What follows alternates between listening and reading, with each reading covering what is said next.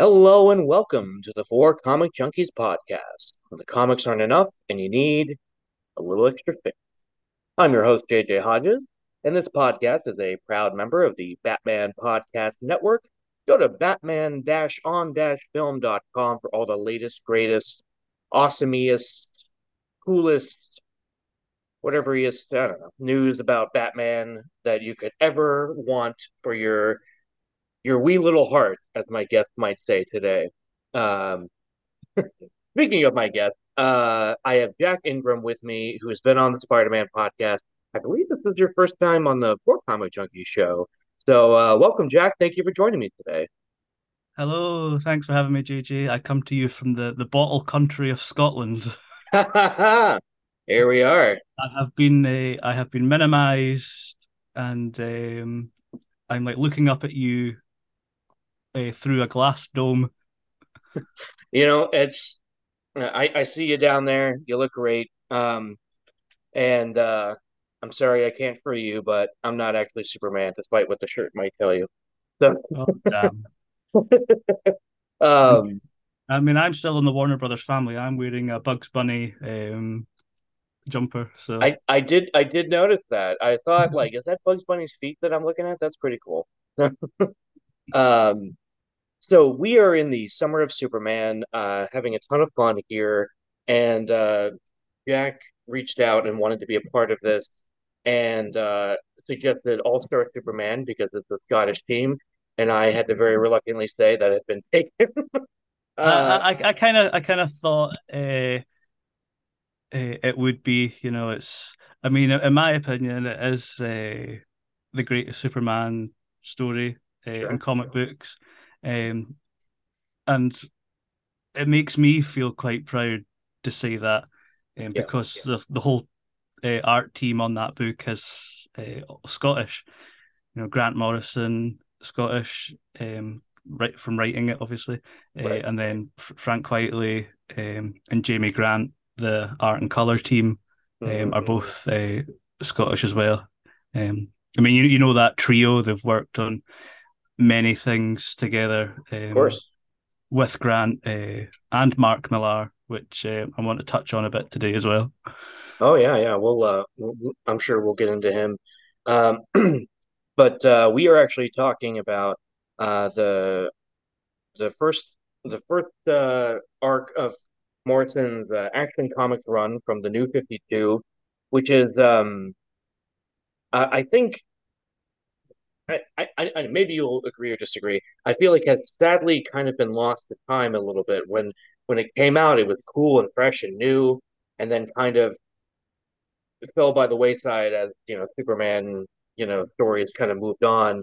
Mm. But revisiting this story, I forgot how much I just fell in love with it. Partially because Grant Morrison, like their brain is just on a different level, right? Than how we think.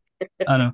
I mean, like speaking generally, like in a way, it is kind of lost because the new 52 has had like a bad rep, like on and off. Mhm. Like especially like looking back when it first came out, and to this day, people still look down on the new 52. Yep. Yes, there was um, some not so good stuff in there, but overall, I think the majority of it worked and was successful. And it certainly was successful as a whole initiative and like reboot.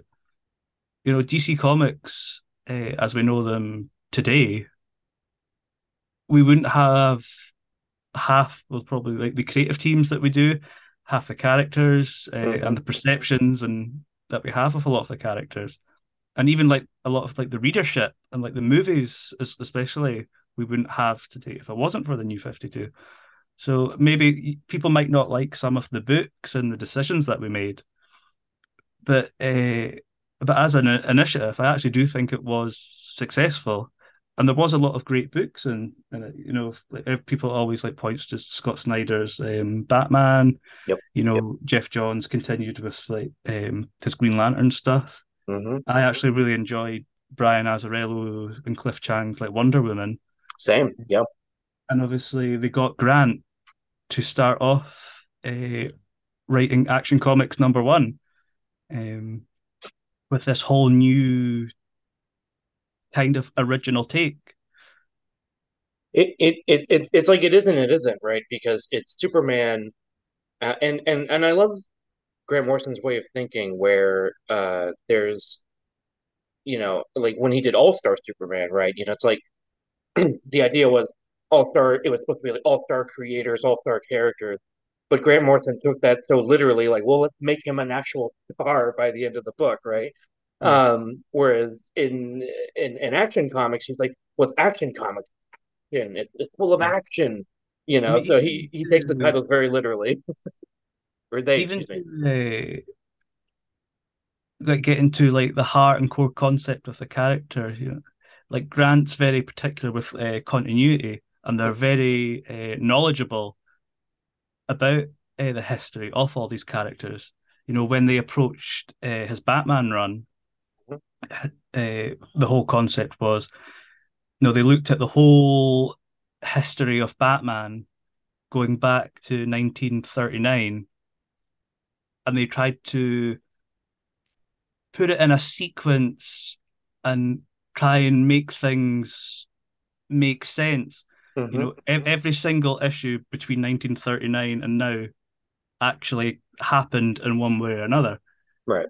And when Grant tackled Superman in Action Comics, I think it was the same, a similar sort of approach in which they went right back to the origins of Superman, um, and like tried to mold it into a modern story.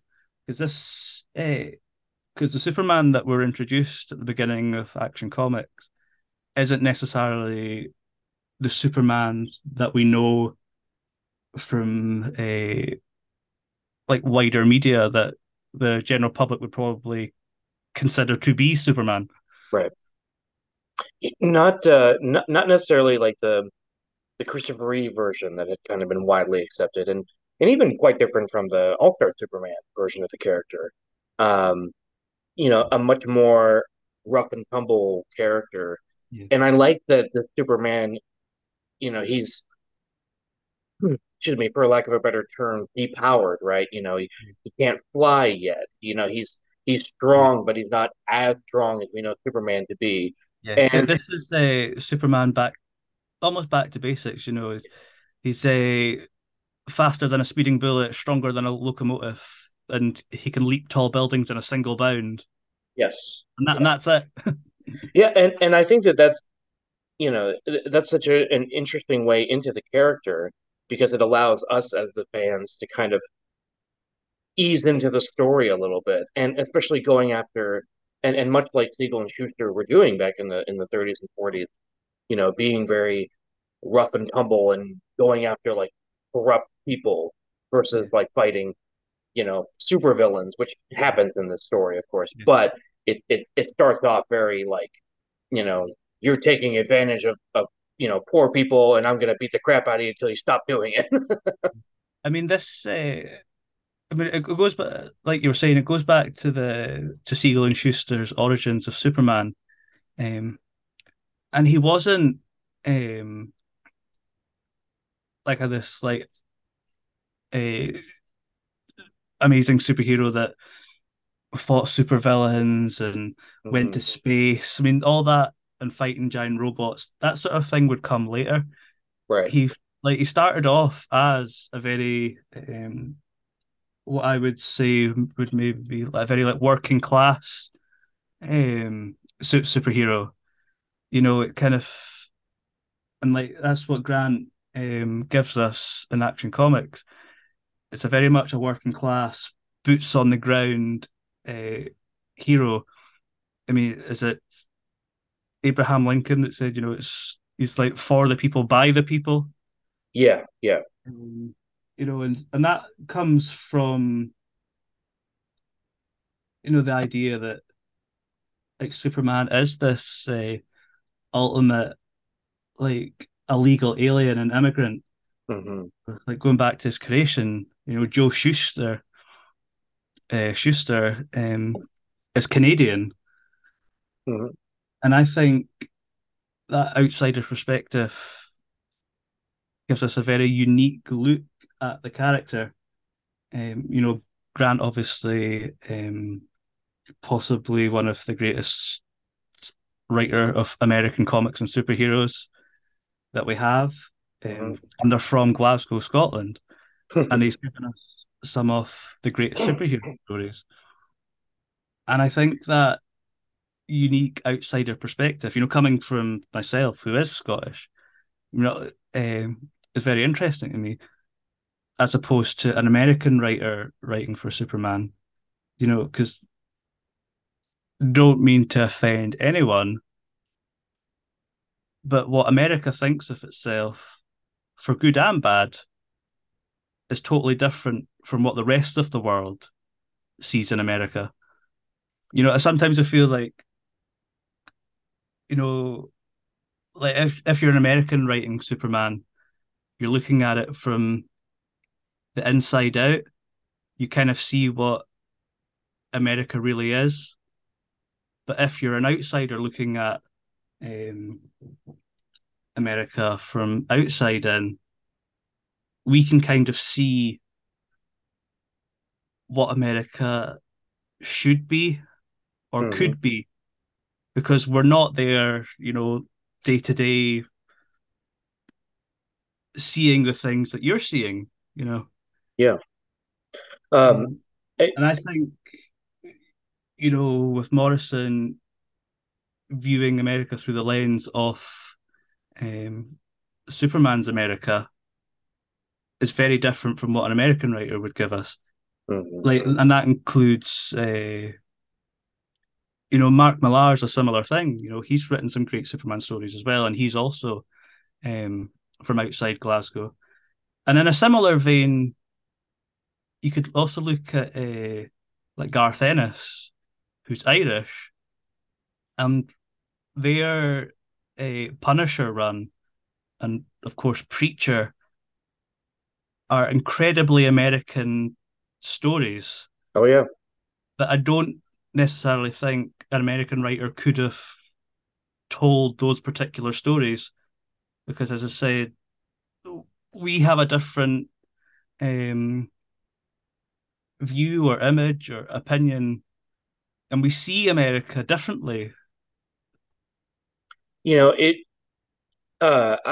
I have to agree with you because I love the meme of it's like how America sees itself and it's a picture of Superman, like how the rest of the world sees America and it's a picture of Homelander from The Yeah, Boys, yeah, and every time I see that I laugh. The mother of my child actually texted me that one day, and yeah. I just laughed and responded and said, yeah, no, that's 100% correct. I mean, I didn't. I obviously don't mean to offend, but No, no, no, of course. but uh, but what America sees and what the rest of the world sees can be really quite different a lot of the times. Hmm. And when you're an outsider writing Superman, who is essentially, considered to be the greatest American superhero, but they're not themselves American. So in this Action Comics, it's a very interesting view of the world. So this is a very sort of working class American hero. I mean, he grew up in the heart of America. He grew up in a Kansas farm. Yeah. So, and a lot of the story in Action Comics that it presents is this idea of like, nature versus nurture. Hmm. And I think what you talking about that story of an outsider writing, an outside America writing an American superhero, it is sort of fitting for Superman because Superman is an outsider. Yeah.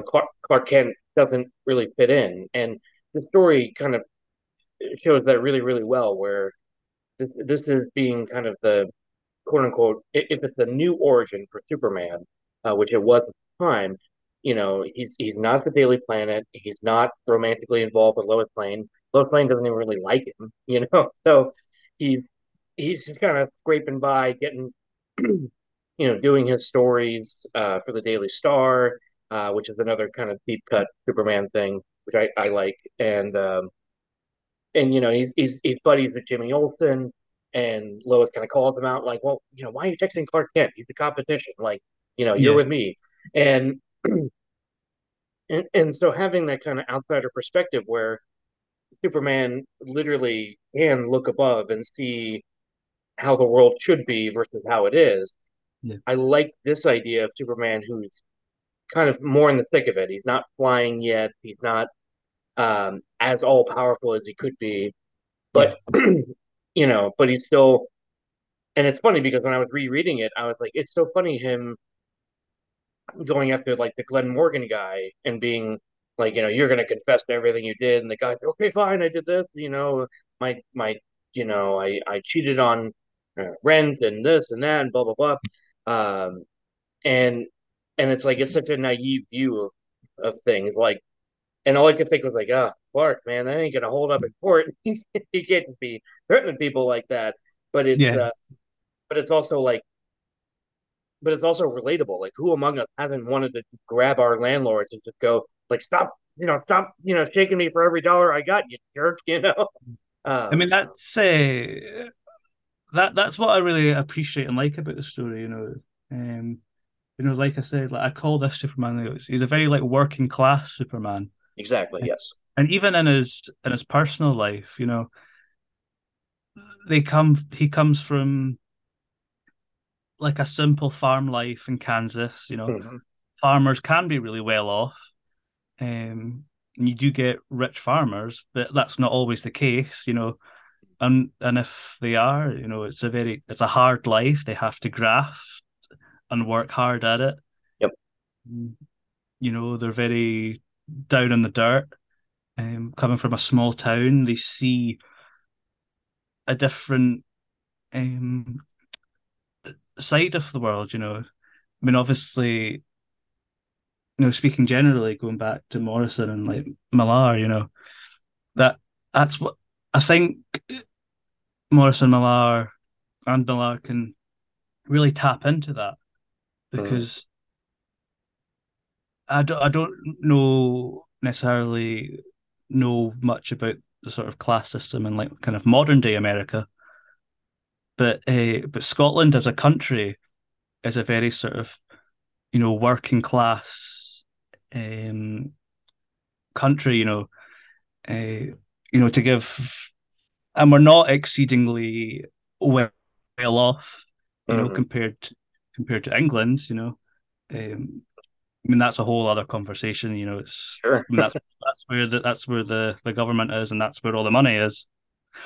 So I've Um, heard. yeah, but and like more specifically, like looking at the area of Scotland where Morrison is from in Glasgow, and to some extent like Millar, who's from Coatbridge, which is kind of a town outside of Glasgow. Hmm. Glasgow is historically a very working class, uh, city. Historically, it's a very industrial city. There's Hmm. shipyards there. Um, so there's this history of hard working, boots on the ground, shipyard workers, steel workers, Sure. a lot of unions and um, a lot of organized crime come out of Glasgow. Hmm. Um, and I can see a lot of that influence in this Action Comics run. I think it's interesting because it's as the story kind of ends with, like Superman literally on an alien spaceship, battling, kind of a gross, scary looking brainiac, right? Like the Yeah, caterpillar, scary yeah, looking big brain brainiac. And again, feels very Grant Morrison. He's like, well, his name's Brainiac, you should have a big brain. yeah. Like, let's take it so literal. And I Um, really like that the interpretation of like Brainiac, like in this story was spoiler alert, like at the first half of like the arc, like they're kind of hinting at this sort of a tech sort of internet problem and things are going wrong, yes, yes. and then it's revealed to be a Brainiac collecting obviously information in cities. But I think it comes from the Superman animated series, Yeah, because I think in that Brainiac is Krypton's like AI, right, right. which is kind of what we're presented in this story. It's on Krypton, Brainiac is called Brainiac, but on Earth, he's known as the Internet. Yeah, and I think that that's such an interesting way to do it, and I love the the Lex Luthor of it, right, where he's very much against a Superman, but wants to anything he can to eliminate Superman, in Yeah, terms of oh, he even has this outside influence, which turns out to be Brainiac, which is yeah, fairly obvious, by reading the story even yeah, before it's revealed. Um, so it just I have to kind of laugh at the Luthor Brainiac team up, which is a classic, you know, yeah, trope in the comic books anyway, and having Superman say it's like, well, you need one alien to beat another alien type of thing. yeah, Um, and it's just and I love that Lex is, for as smart as he is, he's kind of an idiot where, you know, he's yeah. like, you said you'd spare me if, Mhm. I helped you. And I mean, Brainiac's like, I am sparing you. You're in the bottle city. You're fine. that's just typical Lex to me because I see Lex Luthor as a character who is his ego is so big and he's so far up his own arse basically that it's he always thinks he is, and chances are he is the Yeah, smartest man in the room. And because he has such an inflated opinion of himself, he thinks he's bulletproof. right, Metaphorically, not like Superman bulletproof. right, right. I like, I think one of my favorite images in any Superman comic is the ending of chapter one, right? When Mhm. Lex figures out how to trap Superman, and General Yeah, Lane the whole time is going on like, you said you'd get a Superman, like, and Luther's just like, you can almost hear Clancy Brown, right, like, patience, yeah, patience, I have it all figured out. And he's yeah, like sipping a martini or something, and Superman's pinned against the wall from the train, yeah, so like, the faster than a speeding bullet kind of a thing, or I should say, excuse me, more powerful than a locomotive. It's like, yeah. well, not this Superman, right? He's and, He's literally beaten by a locomotive, yeah, essentially. yeah, and Lex even says throughout it, you can't use regular bullets against this guy. You need a big bullet. Yeah, And I think the whole time we're all kind of going, what does he mean by that? What does he mean by that? And even I think General Lane says, what do you mean by that? And yeah, then suddenly it's like, oh, there's the nose of the train yeah, looks bullet enough that it's pinned him against the wall, and it's just such a cool image. And then of course, Superman being, stuck in an electric chair and being tortured, and I like that this is, it's such a different version of Superman. Like I said, he's more rough and tumble. So when he gets out, I mean, he's pissed. He's not just yeah, going to walk out and go, gentlemen, I know you're just following orders, but that's not okay what you did to me. He's going to yeah, get out and be like, I'm going to kick the crap out of you guys because, yeah. that's not okay. I mean, and I mean that to me, I don't know about you, but that's much more realistic and true to life. You Sure. know, if I was invincible and could survive torture, and I got out, I mean, I wouldn't be happy about it. No, it's very it's very season one Smallville, right? Yeah, Have you ever watched Smallville? yeah, Yeah. So like, there's an episode where like Lex is brainwashed, and he shoots Clark with a machine gun, mhm, and Clark just has bruises all over his yeah, chest. And I always like that image because it just I like the idea of his powers are getting stronger as he gets older, yeah. and then I like mean, Kingdom. essentially, it's like Superman is essentially a solar battery. Yes. So it makes sense that when he's younger, he won't be as strong. And Hmm. as he gets older and absorbs more of the sun's radiation, he gets stronger. And by the time he's 30 or whatever, he could very well be one of the most powerful beings. And Right. like we will eventually get the Superman that we know. And over the course of this story, obviously, we do see him get more and more powerful. And Mhm. We see the origins of how he gets the costume, and by the end of it, uh, we start off as this with this very boots on the ground Superman, as you say, is a very kind of rough and tumble, and he gets bruised. But by the end of this first sort of arc, he's meeting the Legion of Superheroes. He's Mhm. got the costume. He has this history. He's fought villains, and we're presented with a much more um, not sort of back to basic Superman, but more a Superman that's more familiar to us. Yeah, yeah. It's funny when you say boots on the ground, it makes me think of the image when he's gonna launch himself into space to go and fight Brainiac and get the shrunken city of Metropolis back, Yeah, and his boots literally tear.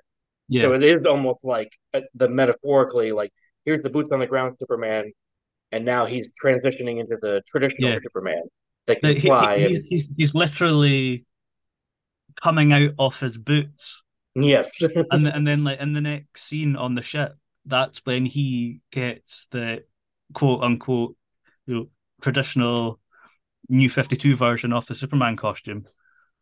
and I, and that's kind of the funny thing to me is for a while in the Silver Age comics, pre-Crisis comics, Superman's costume was just as invulnerable as he was, Mhm. and the New 52 reintroduced that thing. This is indestructible armor, like he says a bunch of Yeah, times. He's like, Brainiac, that was your big mistake, bringing me onto the ship so I can get my indestructible armor. I yeah. was like, geez, like these smart characters are not very smart in this book. No, Um, I mean, what I really thought was quite interesting about like the suit that he picks up, which is essentially it's some sort of like smart um nanotech material like from Krypton. right. And there's an image that we've not really spoke about the art much, but Rags Morales does a really good job at depicting Superman and Clark Hmm. in this. But there's an image where they're on Brainiac's ship, and he's got the new suit on, and the reason why the suit becomes red and blue is because it adapts to its surroundings, and like it's in an American city, so it picks up the red and blue colors. And then Yeah. there's a scene where in the fight, um, Superman gets knocked through other bottle cities from different planets. And as he gets knocked through and smashes into the other cities' Hmm. planet cities, Yeah. the costume changes every time he hits a new city Yeah. Yeah. because it's adapting to uh, its surroundings. Right. It's what starts off red and blue because he's in America, and then he gets hits a planet or a city, should I say? Sorry, and the suit becomes like green, and then I think it's like almost like yellow or blue at one point. Right. Yeah. I have to admit that took me a minute when I was rereading it to go, why the hell does the suit keep changing color? Because the I mean, maybe I just pick because nah, I mean, obviously, not that I'm saying that you don't, but because I'm an artist myself, I do like I notice these things no, all the. um, because you figure like these books were a big deal when they were coming out, so it's like they're not just throwing any kind of thing out there. Whereas like back in like if you look at like the filmation, like Superman, Batman, Super Friends stuff, like the colors would randomly change. Like there's the memes of Batman holding like a note, and he's like, "Wait a minute, this note from the Joker," and then when it's a close up, he's not wearing his gloves, so it's Yeah, like flesh colored hands. yeah, Um, so you figure they're not doing that here. They're yeah, smarter than that now. They're taking the time to say, yeah, no, no, if we're gonna color it differently, it's because the suit is adapting to its yeah, to the different planets or whatever. One thing I didn't like was that Superman, for the most part, is wearing like a white or excuse me, a blue Superman T-shirt, which yeah, I thought was a fine look. And then, but like in the second half of the story, he's wearing a white Superman T-shirt. I was like, why is it white? Like, what are you doing, man? Like, yeah. it was just such a strange like To color me, choice. that's just uh, I kind of see it. Well, I think like his blue t-shirt's like all ripped up and destroyed, and he goes home and like the only t-shirt that's clean is a is a white one. I mean, yeah, no, I buy that. But I would also argue that, well, why Why wouldn't he doesn't it just have have multiple blue t-shirts? exactly? Yes, yes, exactly. Um, but and that's a whole other discussion. I I mean, mean, it's like not. speaking, It no, like doesn't. so. No, no. Yeah, I was gonna say it doesn't ruin my enjoyment of the story. I just was sitting there reading it, going, "Why is it white now?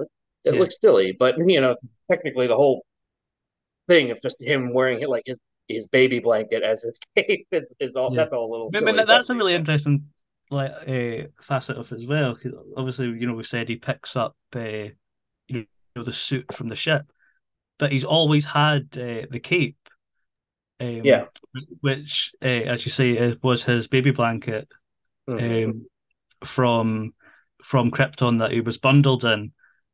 And I guess as he's gotten older, he decided to use it as a cape because I guess the fabric is indestructible. Right, right. And I like that aspect of it that the armor is indestructible, the cape is indestructible, like these things that come from Krypton that are soaking up the the sun's Yeah, radiation become indestructible. That I buy. Um and again, like I said, I like that Superman's power is he doesn't just because it was like this in the original comics. Like I yeah, think in the original comics, everybody from Krypton had superpowers. yeah, And then that begs the question, well, then why didn't they all escape the planet when it was exploding?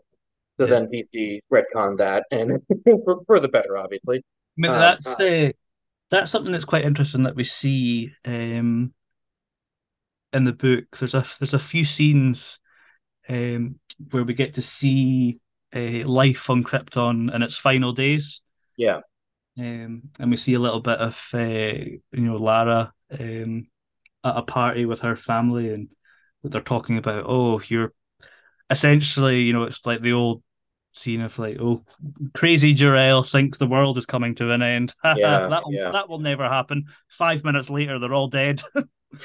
It's that kind of stuff that I really like because again, I think there's and I've said this before on the show. There was a great uh, tweet of Dean Cain when the pandemic was really big and before we had the vaccine and everything, where he had to wear a mask on a plane, and he says, "Oh, having to wear a mask all the time. Hope I don't get Dane Bramage." And then somebody retweeted it and said, "You either die a hero or you live long enough to be one of the idiots that didn't listen to Jor-El." Yeah. And I just I laughed mean, and thought, is this what we've come to? Like, yeah, it's not to get into it too much because I'll just get angry and annoyed, like as I'm sure you will. yes. But yeah, like very much so. He would be one of the first people to get instantly vaporized by a meteorite or fall down a giant chasm, and it's like wah wah, Exactly. and that's the end of him. Yeah. It's like, well, remember when he was Superman? Like, not Couldn't have happened to a nicer guy. not no more. He ain't. But Um, the whole scene, like on Krypton, with Lara and Jor-El, it reminded me a lot of the opening scenes of Zack Snyder's Man of Steel. mm, We hmm. get to see, it's we get to see what happens essentially in life in Krypton before the destruction of the planet, Right. and a bit more of kind of how that society functions. Yeah. Have you ever read because while this was coming out, there was George Perez was doing Superman #1, and he was writing and drawing it. Have you ever read that? Because I've actually never read that, but I know that he didn't know what Morrison was doing, and he was super Yeah, pissed off about it. yeah. But and I I think which I you had can read well, like when the New 52 started, I think I picked up majority of the first couple of issues of most of the books. hmm. Um, like I read Action Comics, like at least the first arc when it first came out. Sure. And obviously, I was reading Batman and Wonder Woman. Um, I think I might have read a little bit of George's Superman because I think it was it not George Perez and it was it Jose Marino was drawing it I think or I think Jesus Marino, sorry. something like that. Yeah, and I I think never that was more of it certainly wasn't what Morrison was doing. right. From what I recall, it was a much more not traditional Superman story, but much more. It was more like like Superman kind of as we know him. Yeah, yeah, yeah, It wasn't anything to do with his origin. I think it was just Superman being Superman. right. And and I think that's sort of where like, and I've said this before on the show, my biggest critique with the new 52 is that I sort of wish they had just gone all in and just done an origin of the story or of the whole history. Like, if you're going to Yeah, start Superman, like this is, you know, he's yeah, 6 months into being Superman. yeah. Like, you should have done that with every character. I mean, And it's kind of. I think like what. Although at the beginning, obviously, I said that I think overall, as an initiative, it was successful, and I think they I agree. achieved what they were trying to achieve. Hmm. I can also say that about Heroes Reborn. I think as an initiative, Heroes Reborn was technically a success. Hmm. Um, this is despite what was happening like in Marvel at the time, but technically, it was a success. Like it made money and it brought in readers. I mean that's all the company wants essentially. What I kind Yeah. of feel what happened with the New 52 is they tried to have their cake and eat it too. Yes. Like they had it, they tried to like restart the universe, but also keep people happy and keep things, but get rid of other things and change certain things, but it doesn't make sense with other things. And I think they kind of lost uh, a little bit of their cohesion and relationships with other books. Because I think if you look at all the New 52 books, like individually within their self-contained worlds and stories, Hmm. I think they work really well. Even some of the less successful books, like if you just look at them like kind of being self-contained within their own sort of book, Hmm. it works. But when you have like um you know there was the Action Comics of which is obviously the origin of super started off with the origin of Superman, and then the main Superman book was like in the like 5 years in the future when he's running about, and then they had the Justice League book, which was somewhere between that, and then the Batman book was almost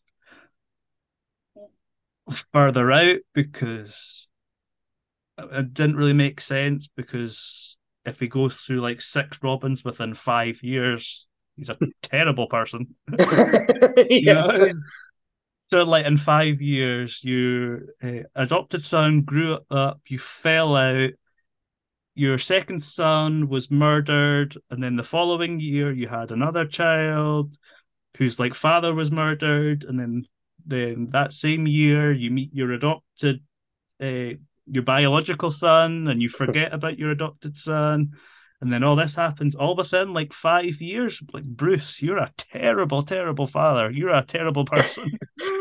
Yeah, that took a lot of convincing on the fans' parts. It's like, wait, how did he go through all those Robins in 5 years?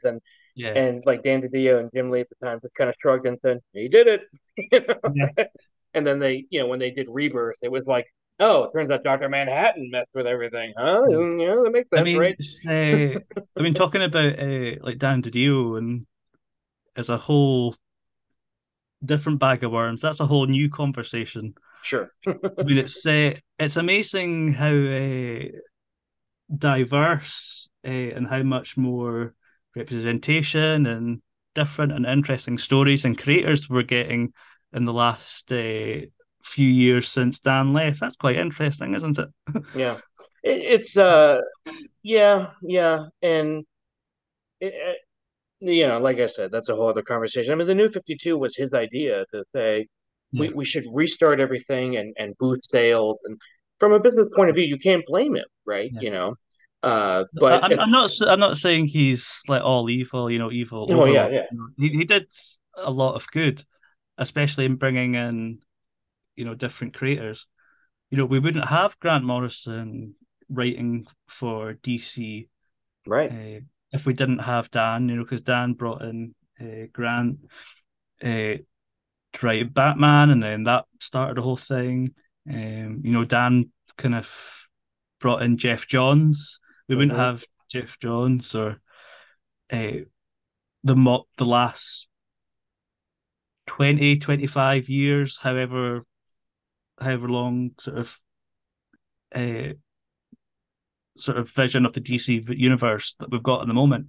If it wasn't for Dan, Sure, but sure.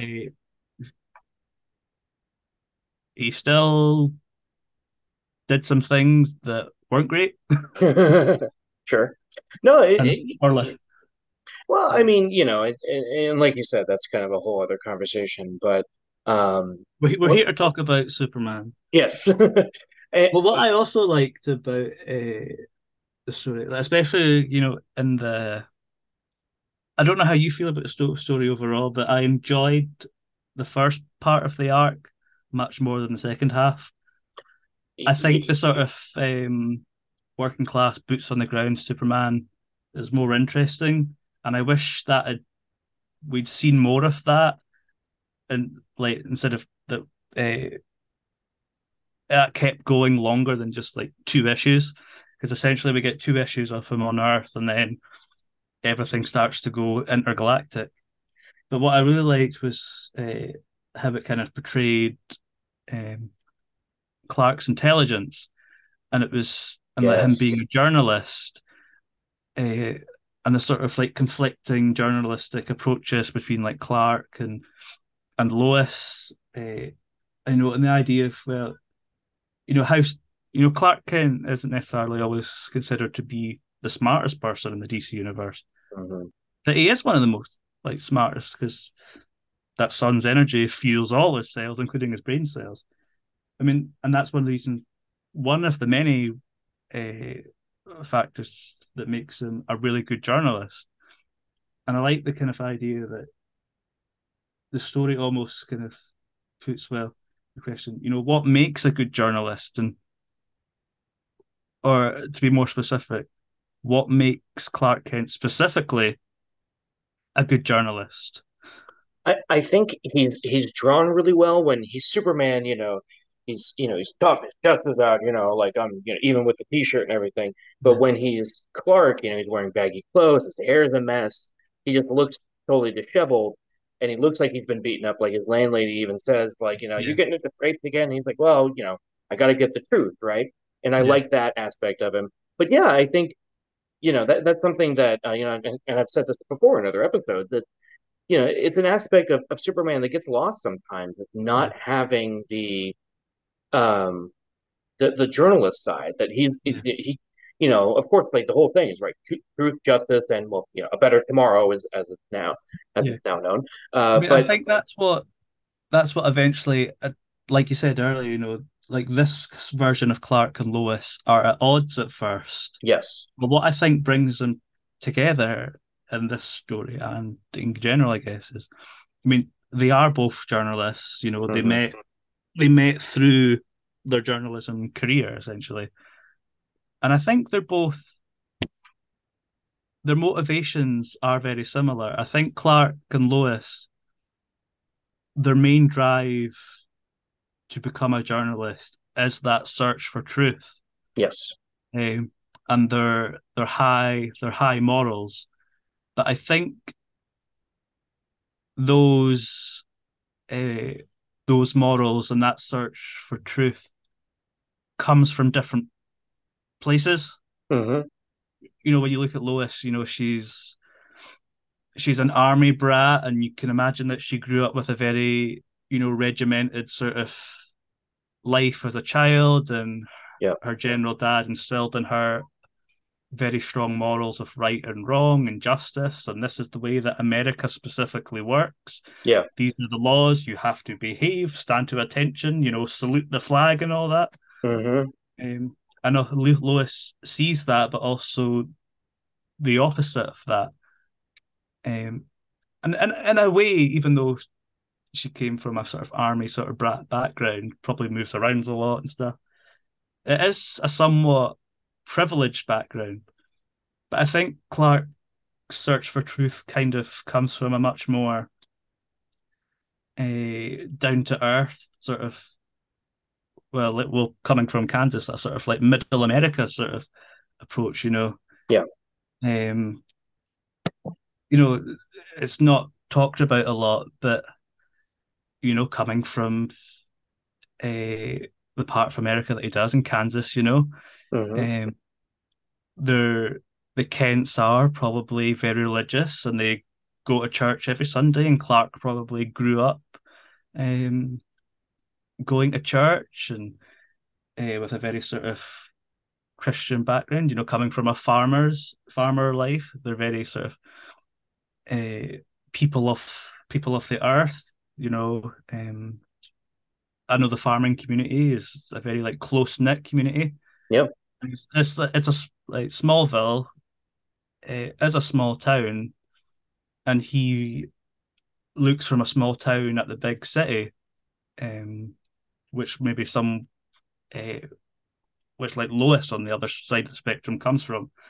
So I think that's where Clark's sort of like moral sort of search and morality and like search for truth comes from.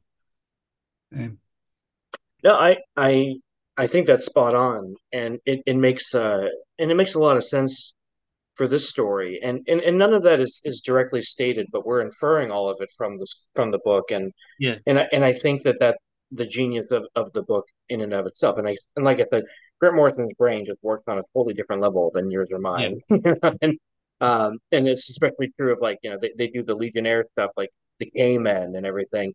yeah. That stuff like threw me for a loop where I was just like, what the hell is going on now? No, that was wild. It's like in the last couple of issues of this arc. There's this group of villains, and we're kind of presented with the idea. It begins from the very beginning. Like in the first issue, there's this like little man in a suit and tie that works with Glenn Morgan, and you're Yeah, like, who is he? Then like he conveniently keeps popping up, and you're like, who is this man? right. And eventually he's revealed to be like a villain that's controlling this group. I don't actually know who he is, if he was a pre-existing character or not. No, I'm not Um, sure. but they're like, oh, where is this group of supervillains hiding?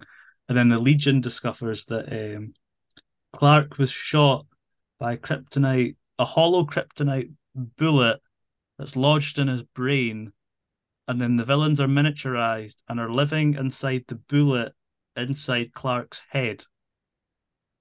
Which, It, like, who thinks of that? that's my brain's exploding. Just just you can't see it. That's melting out of my ears, listeners. That's Jack was It's going not. It's over. not a. It's not a pretty sight, guys. It's something. Yeah, but but it's that's sort of the but it's also Morrison having their cake and eating it too, right? It's like, let's tell a very boots on the ground story, but let's not go like go into the future and do this cool miniaturized thing, and Yeah. where it's just like, hey man, it's it's fun to read, I know what's interesting about Morrison's sort of like general take on Superman is that we've seen them kind of tackle Superman throughout his whole life, Hmm. through varying different um, stories. Uh, you know, one of their first times writing Superman was um, in his Justice League run, Yep. JLA, and Hmm. that was very much a traditional Superman as a superhero. Yes. Um, high flying, working with the Justice League, the most powerful man on earth. And then when they write, sorry, All Star, it's almost like a continuation of that. You know, he has been a superhero, but he's coming to the end of his life, Yeah. Yeah. and that goes on to DC 1 million, Hmm. which ties into that. And then going back with Action Comics, we see the beginning of Superman's career. We see him as a child, grow up. So we could put all these stories in order, you know. I can easily see this Action Comics boots on the ground Superman become the Superman in JLA and DC 1 million. Yeah. Obviously Yeah. not, obviously not exact. You know, like at the beginning of Action Comics, one big change that we have is the Kents are dead from the Yeah. get, Yeah. which is was something new.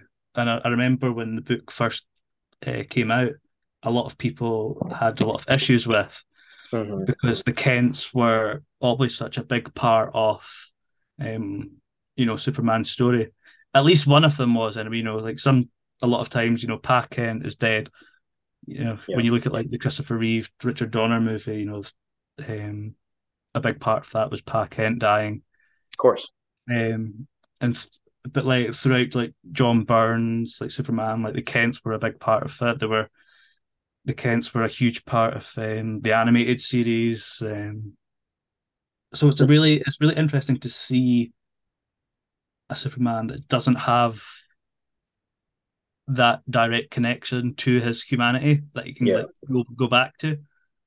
Like you mentioned earlier, like there's the landlord, and I think his landlord is kind of a replacement for the Kents in a way. Yeah. Yeah. For sure. Because throughout the story, she discovers his secret identity. Yeah. Which I So really like that. Yeah. so Yeah. so that's so to me, I see like her replacing the Kents in a way. You know, it's Hmm. a human essentially that like like Clark can come home to and be like, "Oh, my day! I just fought a giant caterpillar like with a brain. You know, what the hell's going on?" Right. Yeah. Like, well, I don't know about that, but your rent's due. Um, so Like enough of your excuses.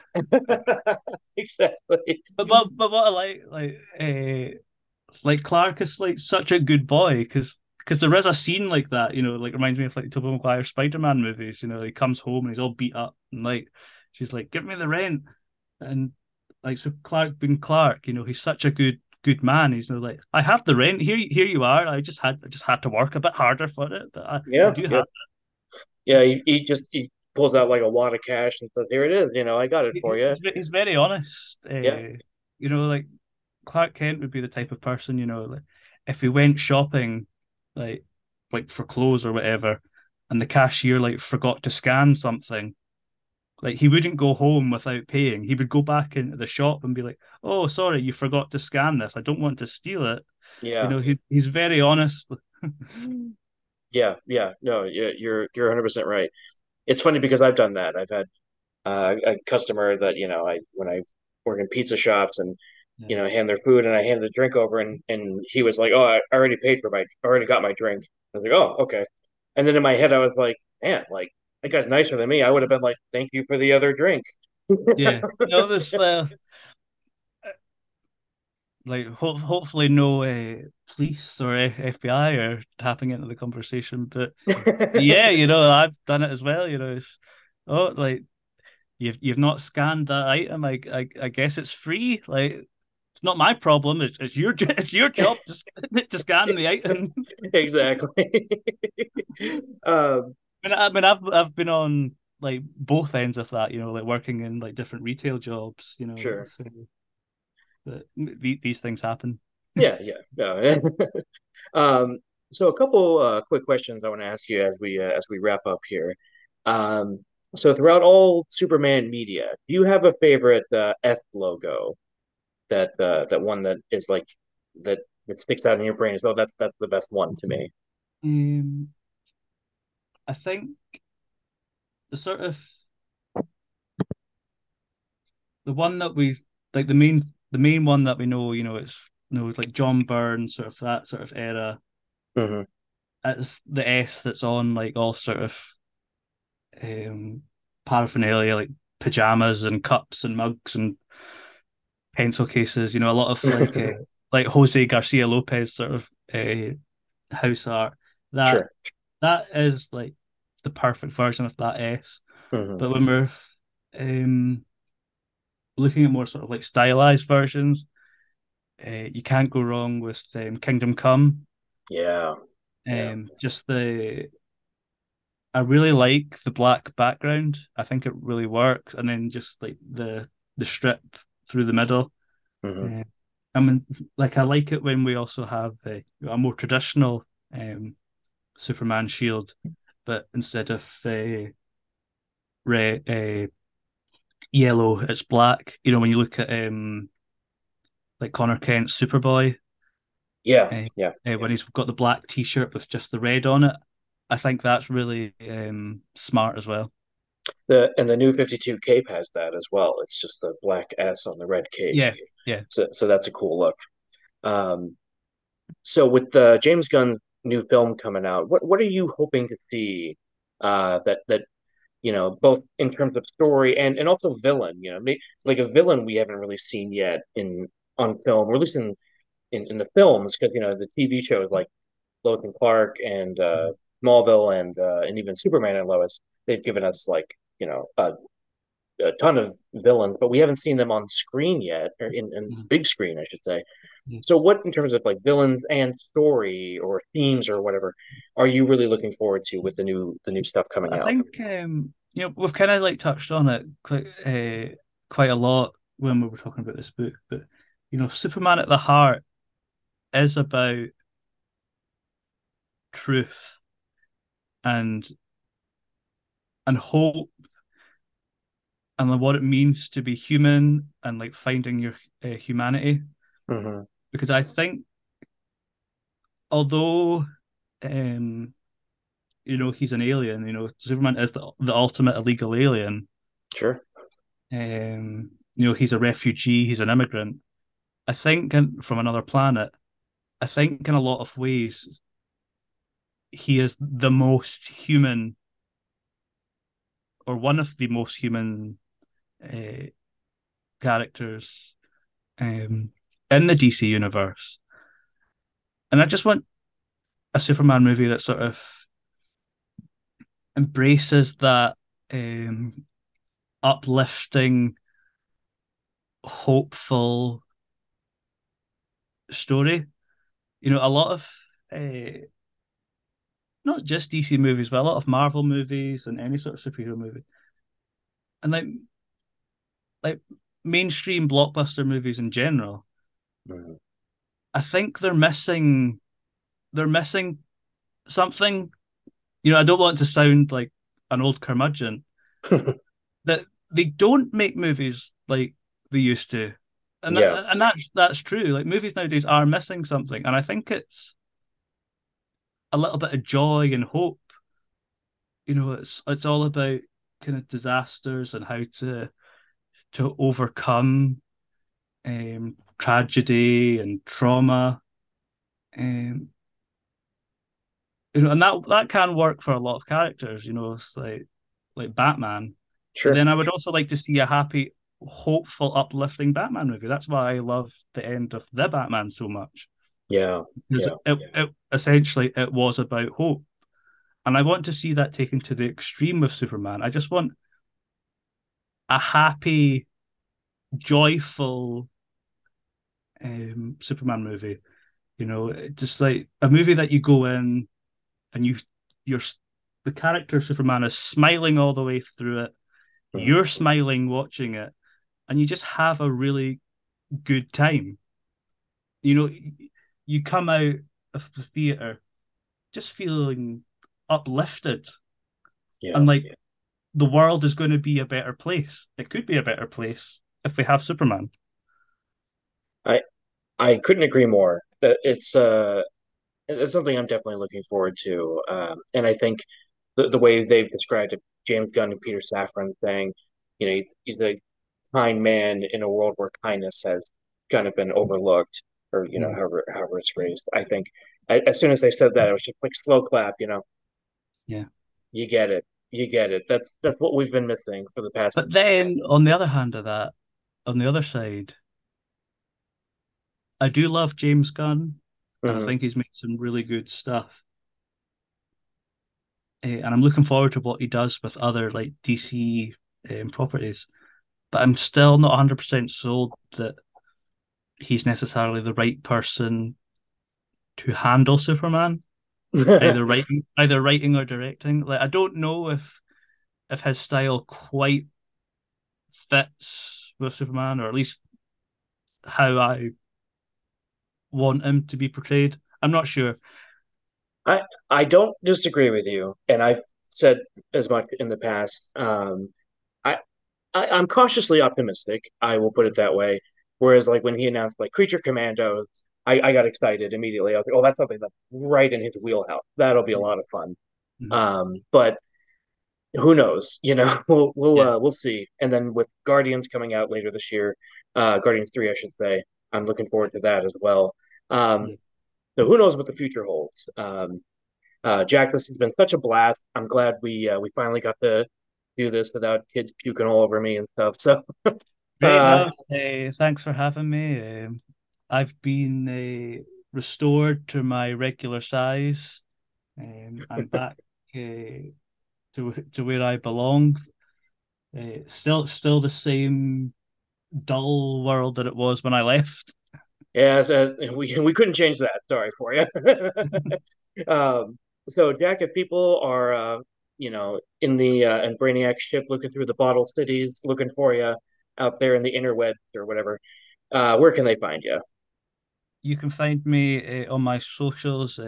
Both my Twitter and Instagram are both at Jack Ingram 95. My Etsy, where I have my art, prints, and bookmarks, and zines, including the Star Wars swimsuit special that was Hmm. done for charity. That's Jack Ingram Art. Ingram is Ingram. Spell it like you say it. And also, I have started my own YouTube channel, which I haven't actually posted in about a month, but I need to get back to. And that is Jack and Chill, or it might be Jack ampersand Chill. I can't remember, but it's Jack and Chill. um, we'll definitely plug that at the release of the episode. And as for me, you can find me at 4 Comic Junkies on Twitter. You can also email me, 4 comicjunkies at gmail.com.